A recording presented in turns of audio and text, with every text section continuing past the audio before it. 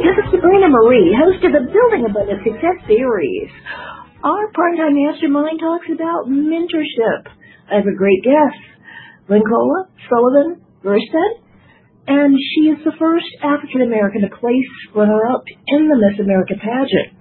She's also a vocalist who has been able to sing with Stevie Wonder, the legendary Stevie Wonder and Kool and the Gang, as well as Lionel Hampton and his orchestra. She's also been a news anchor across America.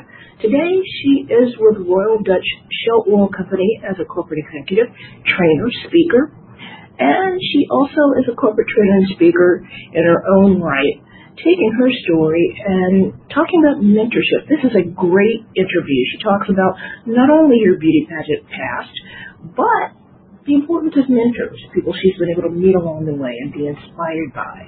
This awesome interview with Lincola and I are coming at you right now. Well, I'd like to welcome you to the show. And because you come from a beauty background, you kind of started in your career in that area where people would actually know you. Let our listeners know who you are, where you're from, and what you do. Oh, wow. That's a loaded question. That's a very loaded question. My name is Lincola Sullivan Versfeld, and that strange last name comes from being married to a Dutchman, so I can tell you about a little bit more about that later. But I am from the state of Arkansas, and I'm the oldest of 5 children. And the pageant industry started for me very young, to be honest with you.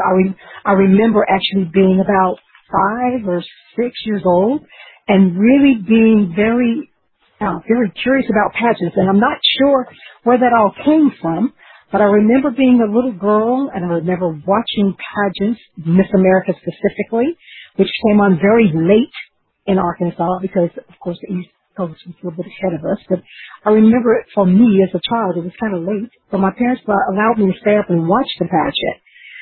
And I would sit there on the floor looking at my black and white television at the time. Some of you listeners probably know what that is. But sitting there watching the black and white television and just dreaming, literally dreaming and imagining that I was on that stage. Because I was so the talent part of the competition really was very interesting to me. And then I loved the evening gown competition as well. So I kind of visualized myself being there and being on that stage. But what was interesting as a little child, what I did not recognize at that time was that nobody looked like me. Mm-hmm. Nobody looked like me. But still, me and my idealistic world, I still imagined that I was on that stage. I still imagined. So it started very young and innocent for me, and then it turned into something quite different once I heard a story that my mother told me, being the oldest of 11 children, and her parents were very, very, very much for education because they were not educated. They did not have the opportunity to get an education, but educating their 11 children was extremely important to them. So my mother being the oldest, then her siblings are actually picking cotton, chopping beans, and doing other things like that to help to put her through college. My mom had 2 dresses. She washed them every day and, a pair of shoes. I mean, it was really struggling. So after hearing that story, I was so moved by it, then I decided I think I was about 9 or 10 years old, I decided then that I was going to pay for my own college education. So I wouldn't put my parents through that. I would pay for my own college education. But at that moment, of course, I didn't know how I would do that. And then I decided, I'm sorry, what now? I have a question. Sure. You said at about 9, 10 years old. Okay. Mm-hmm.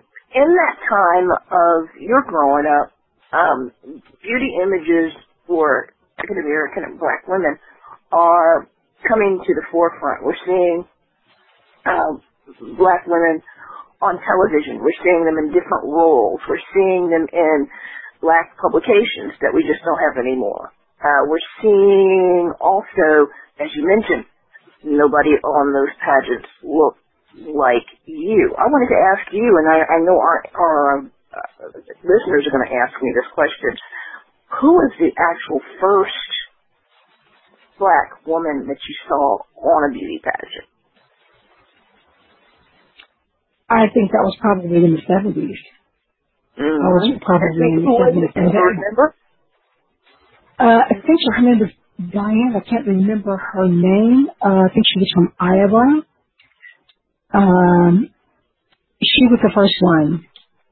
Mm-hmm. She was The reason I'm asking this question is because many people aren't willing to, and are, to an interesting point, if they are history buffs, know that images for black women were changing during your childhood, whether they be on television, on the newspaper, in pageants.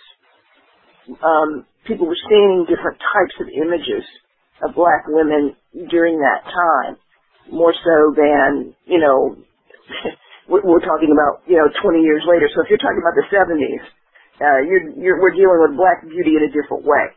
So you said you first saw a black woman who was a contestant in the 70s. Yeah, she was in 1970. She was Miss Iowa. Her name was Cheryl Brown. She was Miss Iowa. She was a dancer. So she was the first one. So there was only, if there was a black woman in there, actually, and there were a few in between, but not very many. She was the very first, and that was in 1970. So that was when I was a little bit older. So that's what I'm talking about. When I was young, in the 60s, then there was nobody. So there wasn't anybody that I saw until the 70s, and that was a few years before I graduated from high school. So it was a long time for me to see somebody black in the pageant, okay? It was not recent. And then if there was only one, and that was my personal experience as well. There was every single pageant that I ever entered, I was the only one or one of two in every single pageant I ever entered. And so I was, this is kind of an interesting story because my mother actually, when I entered Miss Arkansas, one of my first pageant was representing my hometown. I was the only black person there, the first person of color to ever win in my hometown. I won and went to Miss Arkansas. And when I went to Miss Arkansas, there were so many people saying, "Oh, I'm coming to see you Saturday night." Well, if you don't make top 10, then no one's going to see you but just say your name. And there were 48 contestants, so it's almost like competing in Miss America in my home state of Arkansas.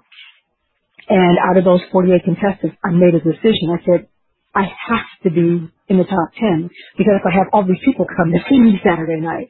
So my goal was not to win the pageant my very first time. That was not my goal. My goal was only to make top 10. And I'm very happy that I was able to make top 10. So I made top 10. But the most important thing for me was that I earned scholarship money. And that's when I made a decision. I said, oh, now this is something else.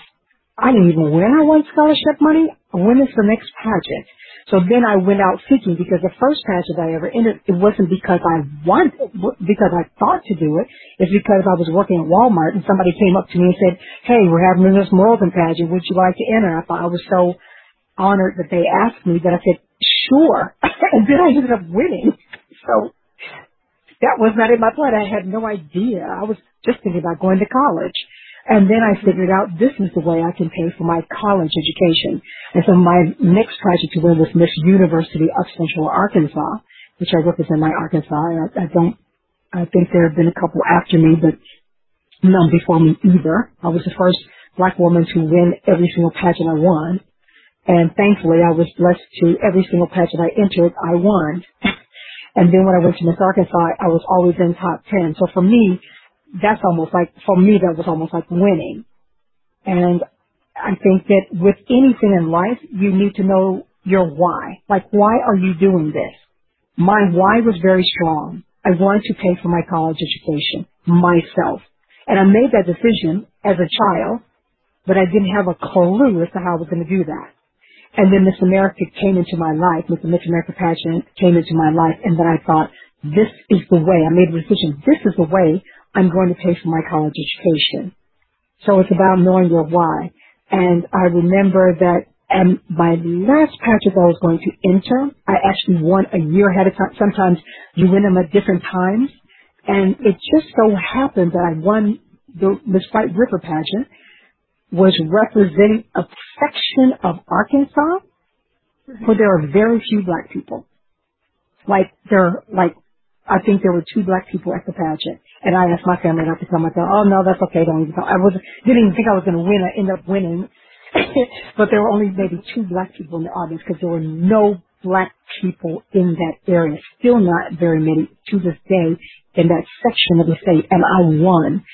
And I remember that by the time the pageant was to come, Miss Arkansas was to be held the next year, I'd already got a job doing what I wanted to do, working in television. I had a degree in speech and theater arts with emphasis in broadcasting, and I got hired at a television station. And I was trying to figure out, why do I need to win this pageant? I'm doing what I wanted to do. But then it's not fair to the pageant, of course. So I thought, I need a strong reason why. Again, the reason why. And I thought, and working in television, I was watching all of the television stations at one time. I will never forget watching the news with Tom Brokaw. And there was a man I don't remember his name, but the movie Brubaker was actually starring Robert Redford, was about him. And this man was on national television talking very, very, very negatively about the state of Arkansas. And it really made me angry because he was on a national platform talking negatively about my state. And it made me so angry that I said, I always do this with everything that I'm bothered by. I looked in the mirror and I said, well, what can I do to change that? And at that moment was when I made a decision. I said, I know. I'm competing in Miss Arkansas next month. If I were to win that title, then I could dispute everything he's saying about the state of Arkansas. So that's what gave me my why. And I remember going into that pageant because interview is the most important phase of any Miss America pageant organization competition. And I remember going in there and going, I need them. I need the judges. I want the judges to know why I want to win. I want them to know why. And, of course, that was the one question they didn't ask me. I thought, oh, for goodness sake. But Bill Wolf, I'll never forget this, Bill Wolf from Florida, one of the judges asked me, said, Lincola, our interview is now over. Thank you very much. Is there anything you want to tell us before you go? I said, yes, there is. I said, when you think of Arkansas, you think 3 things. You think hillbillies. You think Central High School, 1957. Or you think Arkansas Razorbacks. I said, if I were to win this pageant, not only would it help our chances to realize that we've come a long way since 1957 when black children were not even allowed in school. That happened to be telling my age now, I realize, but that was the year I was born, when 9 black children were not even allowed to integrate a high school, Central High School, and we're known for that. Arkansas, for people who know a little bit about our history, which is not always so good, that was the one thing that, if hillbillies, Arkansas Razorbacks, or Central High School 1957. I said, if I were to win this pageant, not only will, Arkansas, but the world will get to see that we've come a long way since 1957. And I meant that from the depths of my heart because I wanted to make a difference for my state. I wanted to cast a good light on my state. And if your viewers or your listeners understand anything about people of color, you know for yourself from watching what is going on in the world even today, that we are not judged as individuals, but we're judged collectively. So I knew even then at that young age of being 18, 19, 20, that what I did was not just a reflection on Nicola Sullivan. It's a reflection on Black women and Black people as a whole. And I want, and I still want, and it's still my desire, and I still work in different ways to make that happen, to make a difference, to make it so that people, when they look at us, they see positive as well. They see goodness as well, because because what we do reflects on everybody. So if I do something crazy, it doesn't just reflect on me, it reflects on you too. It reflects on every other person's color. We see how people lump everyone together, even now with Black Lives Matter. You just lump everybody together. So it is, for me, it's about what is the bigger picture and what difference can I make in this world, and I do that on my job as well. Now, you mentioned how we are seeing collectively in your time there with the pageant, we're basically getting an elementary look at Black women in pageants. You said that the first person you saw in a pageant was probably 9 years before you. We had a couple Black Miss USAs and Miss World, but we're talking about less than a handful of women, possibly. So the images are changing on what a Black woman is supposed to be. It used to be we were just the maid or just the caretaker. But in your lifetime, too, we're seeing not only images in media, we're seeing the first Black women news anchors. We're seeing women in roles, leading roles on television. But the pivotal thing is that you were there in the 80s, right before there actually was a beauty contestant winner, and things have changed radically. What are some of the highlights you remember in just trying to qualify for these pageants back then? Oh, I remember very well, because being the only one person of color, what I do understand and recognize very well is what my parents taught me from a very young age. They always taught me, they said, "Nicola, life is not fair." They taught all of us this, that life is not fair. You will always need to be twice as good. And that is also reflected in the pageant, because if it were not clear, and I mean 100% clear, that I was the true winner, then I would not have won. Because it has to be obvious to everyone almost. Do you understand? Because it can't be like, oh, well, no, it can't be that way. You must be better than almost. I mean, but I was always taught, and I still have that mindset that I always have to be twice as good. That's just the way I go through life. It's just understanding that you have to be twice as good, because life is not fair. So when I did get to Miss America, then I noticed several things. First of all, almost every question was asked of me. Well, see, we made history again, because I was the first woman, Black woman ever that came from the South. So I was Miss Arkansas. It was the first time a Black woman had ever won from the South. It had been always northern states. If there was a Black woman, it was always from a northern state, not a southern state. So that was a huge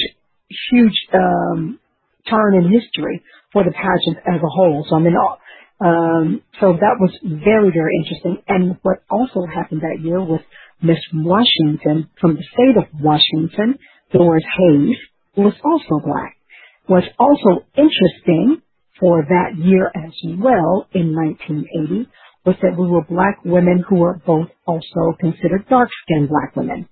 Now, that had never been done before either, because that, so this was like history, and I understood like years later, then people would say, they called us icebreakers because we broke so much ice that year, it's not even funny.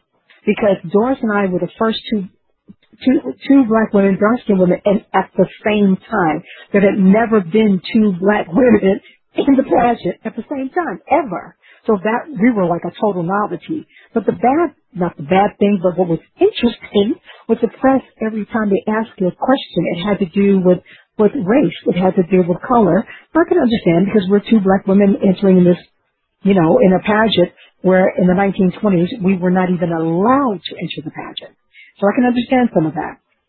But I will never forget some of the questions like, what do you think your chances are against Miss Washington? I was like, there are 48 other women in this pageant, not just Miss Washington. You know, it's like putting them in their place in a nice way because you want them to write about you in their newspaper, so you had to be very diplomatic with your answers.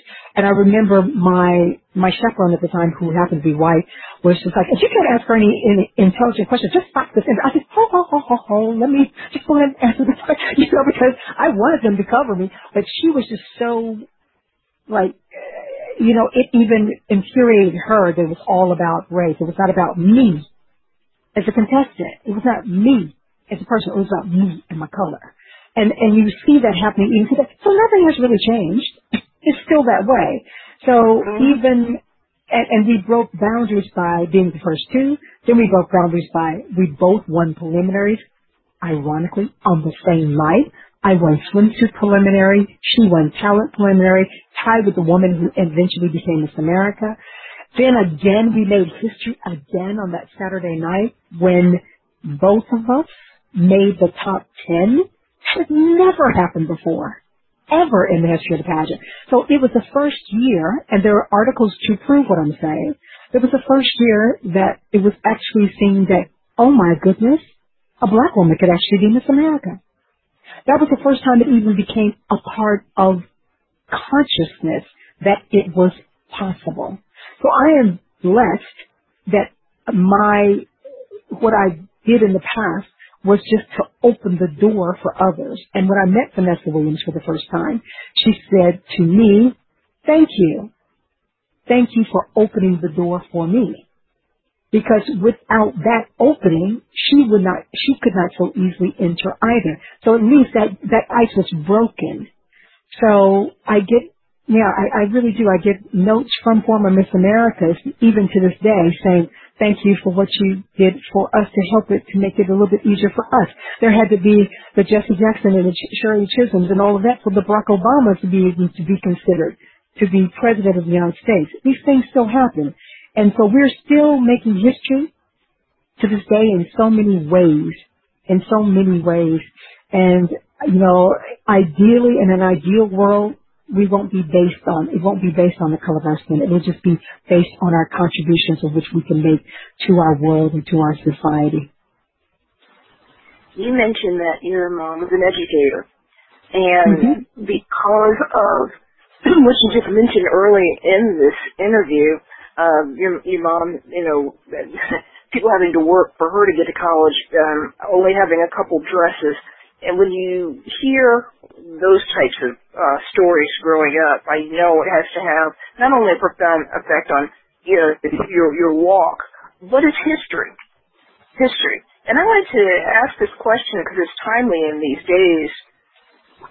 Don't you believe that we aren't cherishing and remembering not just the type of history you're talking about, but just histories in general? Because when you mention the Shirley Chisholms and the Jesse Jacksons, people forget that, really forget that. But if they're in the majority, you're hearing about Thomas Jefferson, you're hearing about Abraham Lincoln, you're hearing about George Washington, even now.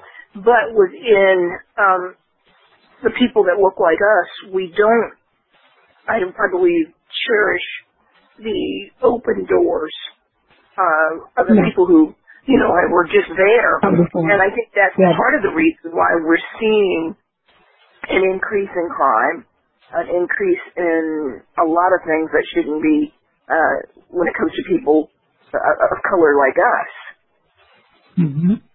I do agree that we don't know our own history. We don't, and that's why we don't know our own power.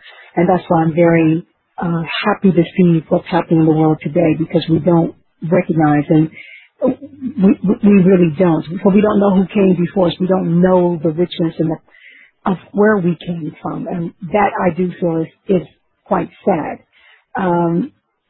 Because if you don't understand our history, thankfully, because of what's happening though, and I always try to find what silver linings I can for everything that happens in this world today, is thankfully, because of what's happening with the Black Lives Matters movement that is going around in the world, not only in the United States of America, but even here in Europe where I live now as well.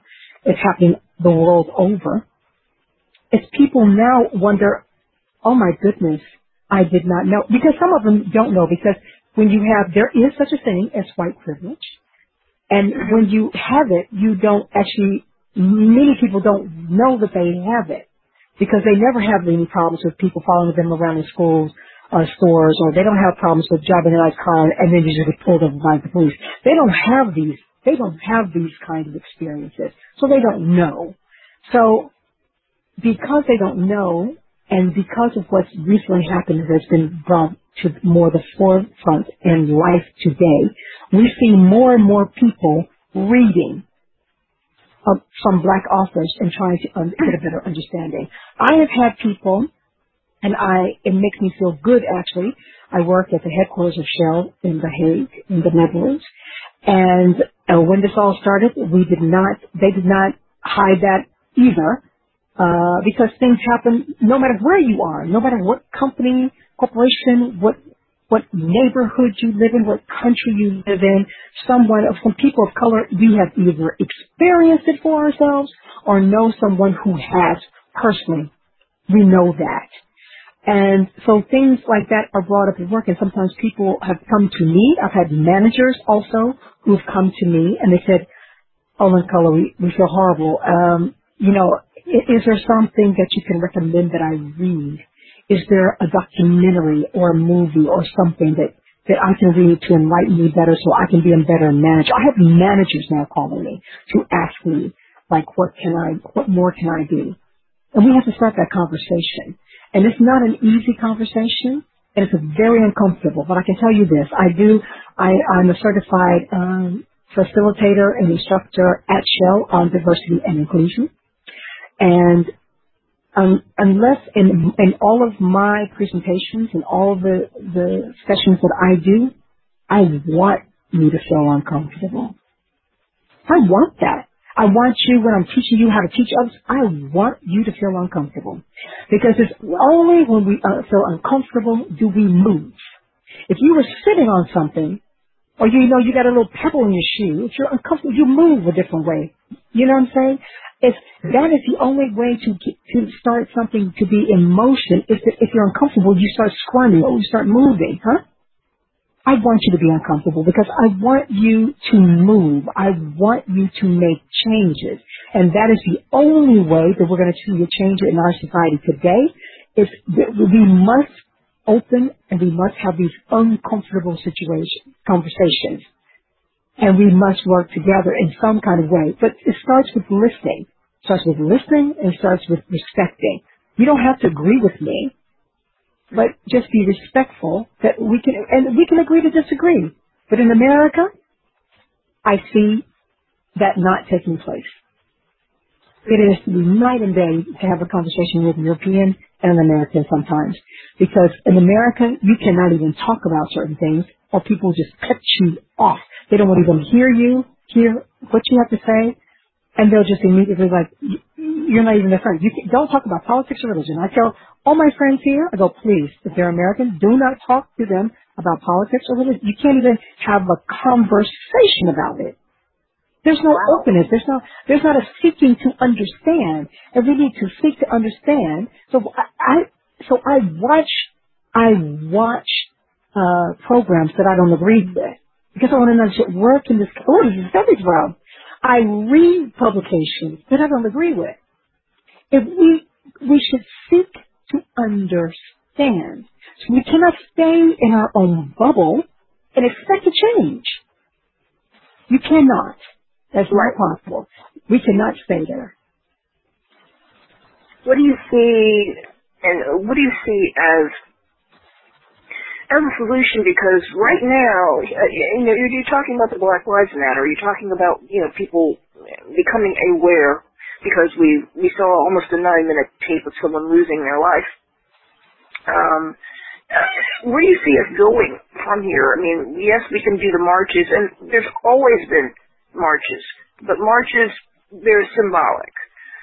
What do you see, and do you believe that this movement will continue not only in dialogue and in theory, but really change some laws. I mean, because that's where it's got to change. The laws have to change not only federally, I would think, in every jurisdiction, but state and locally. Mm-hmm. That's what needs to happen.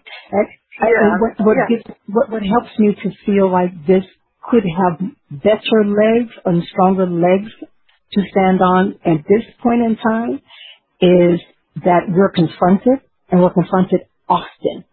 Now, what's uncomfortable and what's ridiculous is that it continues to happen. And it's the thing, I think Will Smith said it best when he said, nothing has really changed. It's only getting filmed. So these things have always happened. This is now, thanks to technology and the fact that everyone has a cell phone and they don't hesitate to pull it out and to film, that you find out more and more of the things that are happening that need to be changed. So what's good is the fact that it's not only people of color who are marching for these changes. It's other people as well. It's other people they're standing in solidarity as well. It makes me feel good to see young people.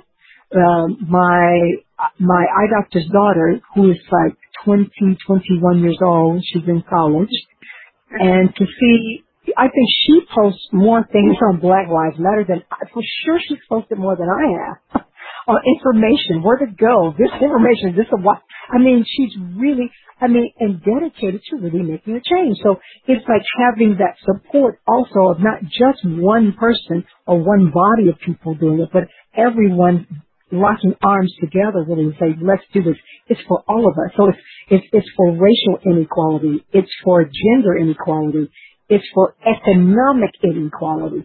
There's so many things wrapped up in this. Until you start addressing all of those, then we're not going to get any further. We have to address everything because it's built on the system, and the system is broken. That we see clearly every single day. We see it clearly in full force. So we must work on changing the system, and that begins with all of us. Please, every listener under the sound of my voice, people died for our right to vote. That is the most important thing that you can do this fall. And you need to vote, as Beyonce I heard and many others I've heard say this in the past, vote as if your life depends on it. Because indeed, more than ever, if you're looking at anything and watching anything that's going on today, if you're aware of anything in the news today, you know for sure that all of our lives depend on you voting. It starts with you. It starts with each individual doing their part. Because we can't change everything, but whatever we can change, we must change. So I can't change everything in the world, but then I can start. I work in this international environment. I work for an international company. What can I do to change? And you know what I did? I made myself the head of D&I in my department. Nobody else stepped up. I said, I'm stepping up. I'm it. I didn't wait for somebody to ask me. I stepped up, and we must all step up where we can. So no matter where that is, I stepped up. And then when they were trying to tell me that I couldn't teach because I didn't have the right job title or something, no problem. I'm lecturing in universities already. Oh, really? Oh, please come. But I wasn't going to let anything or anyone stop me from doing what I felt was necessary. So no does not get in my way. That's about knowing your why. So I challenge everyone to say, what is your why? Where can you start? And maybe it starts with you and your children. Maybe it starts there. So don't look at this thing and go, I don't have enough money. I don't have enough time. No excuses.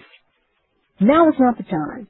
You have children. If you don't have children, you have nieces, nephews, cousins. You have something. You have a neighbor. You can start there. So I don't want to hear nobody has anything. You don't know where to start. We can all start somewhere. Have conversation. And then work on changing laws.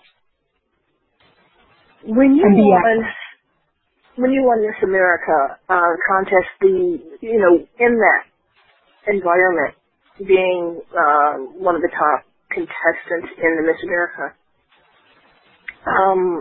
what was your next step? And I know I'm going to be asked that question. You know, when you're first to things, what opportunities open for you because of that? Oh, I think lots of opportunities open for me. First of all, as I mentioned early on, that the interview phase is the most important phase of competition. If you do not convince them in interview that you are worthy or that you can handle the job as Miss whatever your local, state, or potentially national title might be, then you're not going to win. The pageant is really won in the interview. If you falter there, you can forget the rest, okay? It's not about how cute you are. That is not about it, because Miss America is not a beauty pageant. It's a scholarship pageant. So that's number one, is the interview. So that was the one thing. That's something that served me even today. So when I have interviews on jobs, that's not hard for me. Why? Because I'm used to being on a stage where people are throwing stuff at me live. Well, I got to answer live in front of hundreds of thousands or sometimes millions of people right there. Okay? And so having an interview with one or two people doesn't bother me at all. So what you find is you have a better, it's a way of life. It's to prepare you for life. It's really to prepare you for life. In addition to that, and the second phase that's most important is your talent. So if you don't have any talent, then that would be the next thing, that if you don't have any talent, then you can't win either. So interview and talent is the most important phase of competition. It opened up a lot of doors for me. Just being Miss Arkansas, that was the best job I think I ever had in my entire life. Because for me, I got paid to be myself and to represent my state, which I was very proud to do. And lots of people always ask, how do they treat you down there? Because they've heard so many negative things about Arkansas. And I'm very proud to say that I did not have any negative, there was no negative reactions, or I didn't have any negative experiences when I was Miss Arkansas. Thank God. I don't know. I actually don't know if it would be different today, actually, because of the environment in which we live in today seems even worse than it was, 40 years ago, 40, 50 years ago in some ways. So it opened up a lot of doors. I actually became very, very dear friends with Stevie Wonder as a result of that, and sang on one of his album projects, and we're friends to this day. I see him every time he travels here, or if he's in the States, I always go to his concerts or whatever, but we're very dear friends, and so we call each other. He calls me on my birthday and sings, happy birthday in his own way. I became, because of being actually Miss University of Central Arkansas, was when I had the opportunity to meet our Attorney General of Arkansas at that time, who was Bill Clinton, who became later governor. So I knew him before he was governor. And then after governor, of course, we all know, he became president. And I had the opportunity of singing at both of his inaugurations, so being a part of history. So it's opened up enormous doors for me to meet and to be a part, to meet different people in different walks of life that I never would have had the opportunity to meet. And the interview phase just helped me to be a stronger person myself, so that I could do interviews like this. Otherwise, if you don't know, you could be, it helps you to be a better person, even just the competition itself. Just going through it, even if I hadn't won, could have made me a better person, could have made me a stronger person. So I'm comfortable in my own skin. And communication is key in life. Communication is key. So, my station, when I happened to be Miss Arkansas when I was working for KRK-TV in Little Rock, Arkansas. I was doing the weather there, and believe me, they gained a lot from me. Miss Arkansas, they covered all my appearances. So that was another nice thing as well. So it was pretty well documented what I did around the state, so that actually shined a little bit of more light on the role of Miss Arkansas and what she does and the people that you impact. And I will tell you this, the most important things to me are when I get notes, even today, from people I met once, long time ago, who write me, to connect to me even on Facebook today and say, thank you for what you did for me. And these are not always little black girls. Now, these are white girls. These are that became white women who are now doctors or lawyers that are writing me and saying, thank you for that speech you gave because of you and because of what you said, this is what I did. And I had that just 2 weeks ago. Somebody emailed me, and I had to look her up. I was like, who is this? And I don't know her. I only met her when she was a child, you know, when she came to a speech where I was speaking at a Beta Club convention, and she remembered what I said, and she wrote me and said, thank you for what you said. I followed that suggestion. Another little, the girl, when I won Miss White River, which is the section of Arkansas where I said there are no black people, there was a little red-headed white girl there who was standing there looking at me, and I shook hands and took autographs or whatever I had to do with all the other people there, but I took time with her. And so I said hi, and I spent time with her. I said, you have beautiful red hair, and you're so pretty, and what do you do? And I spent time with her. Do you know that she wrote me and she said, thank you for what you did for me. Because you took time for me, I now take time for others. Because I realized how important that was. That you took time for me, a little girl, where everybody else was all around, and people were pulling at you, but you still shared time with me. So now that's what I do for other people. I am now a lawyer at the state capitol, and I make time for young people all the time because of what you did for me. Now, I cry when I read these kind of things because this is why I live. I live to make a difference. I live to make an impact. God created each one of us for something special. And I am not going to let my life pass by. I want to make a difference in as many lives as I possibly can. And that platform, that winning the title of Miss Arkansas and being the first black woman to ever become a runner-up before Vanessa in the Miss America pageant organization, that gave me a platform and it helped it to change other people's lives, not only my life, but others' lives, to say, yes, it is possible.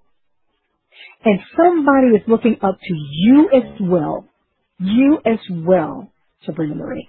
They're looking up to every single person under the sound of my voice. Somebody is looking up to you as well. And you can make a difference in somebody's life. It's not just me because I had a crown on my head. Yep, that helped.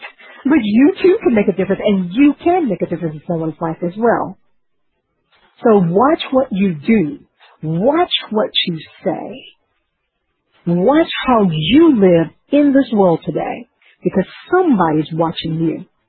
And think about, if somebody is doing the same thing I'm doing, is this what I want to create in this world? Is this what I want to be known for in this world? Because the two most important days that I'm sure most of you have heard about is the day you were born and the day you find out why. Mm-hmm. This is only part one of my interview with Lincola. We'll be back in a couple weeks with part two. Listen up.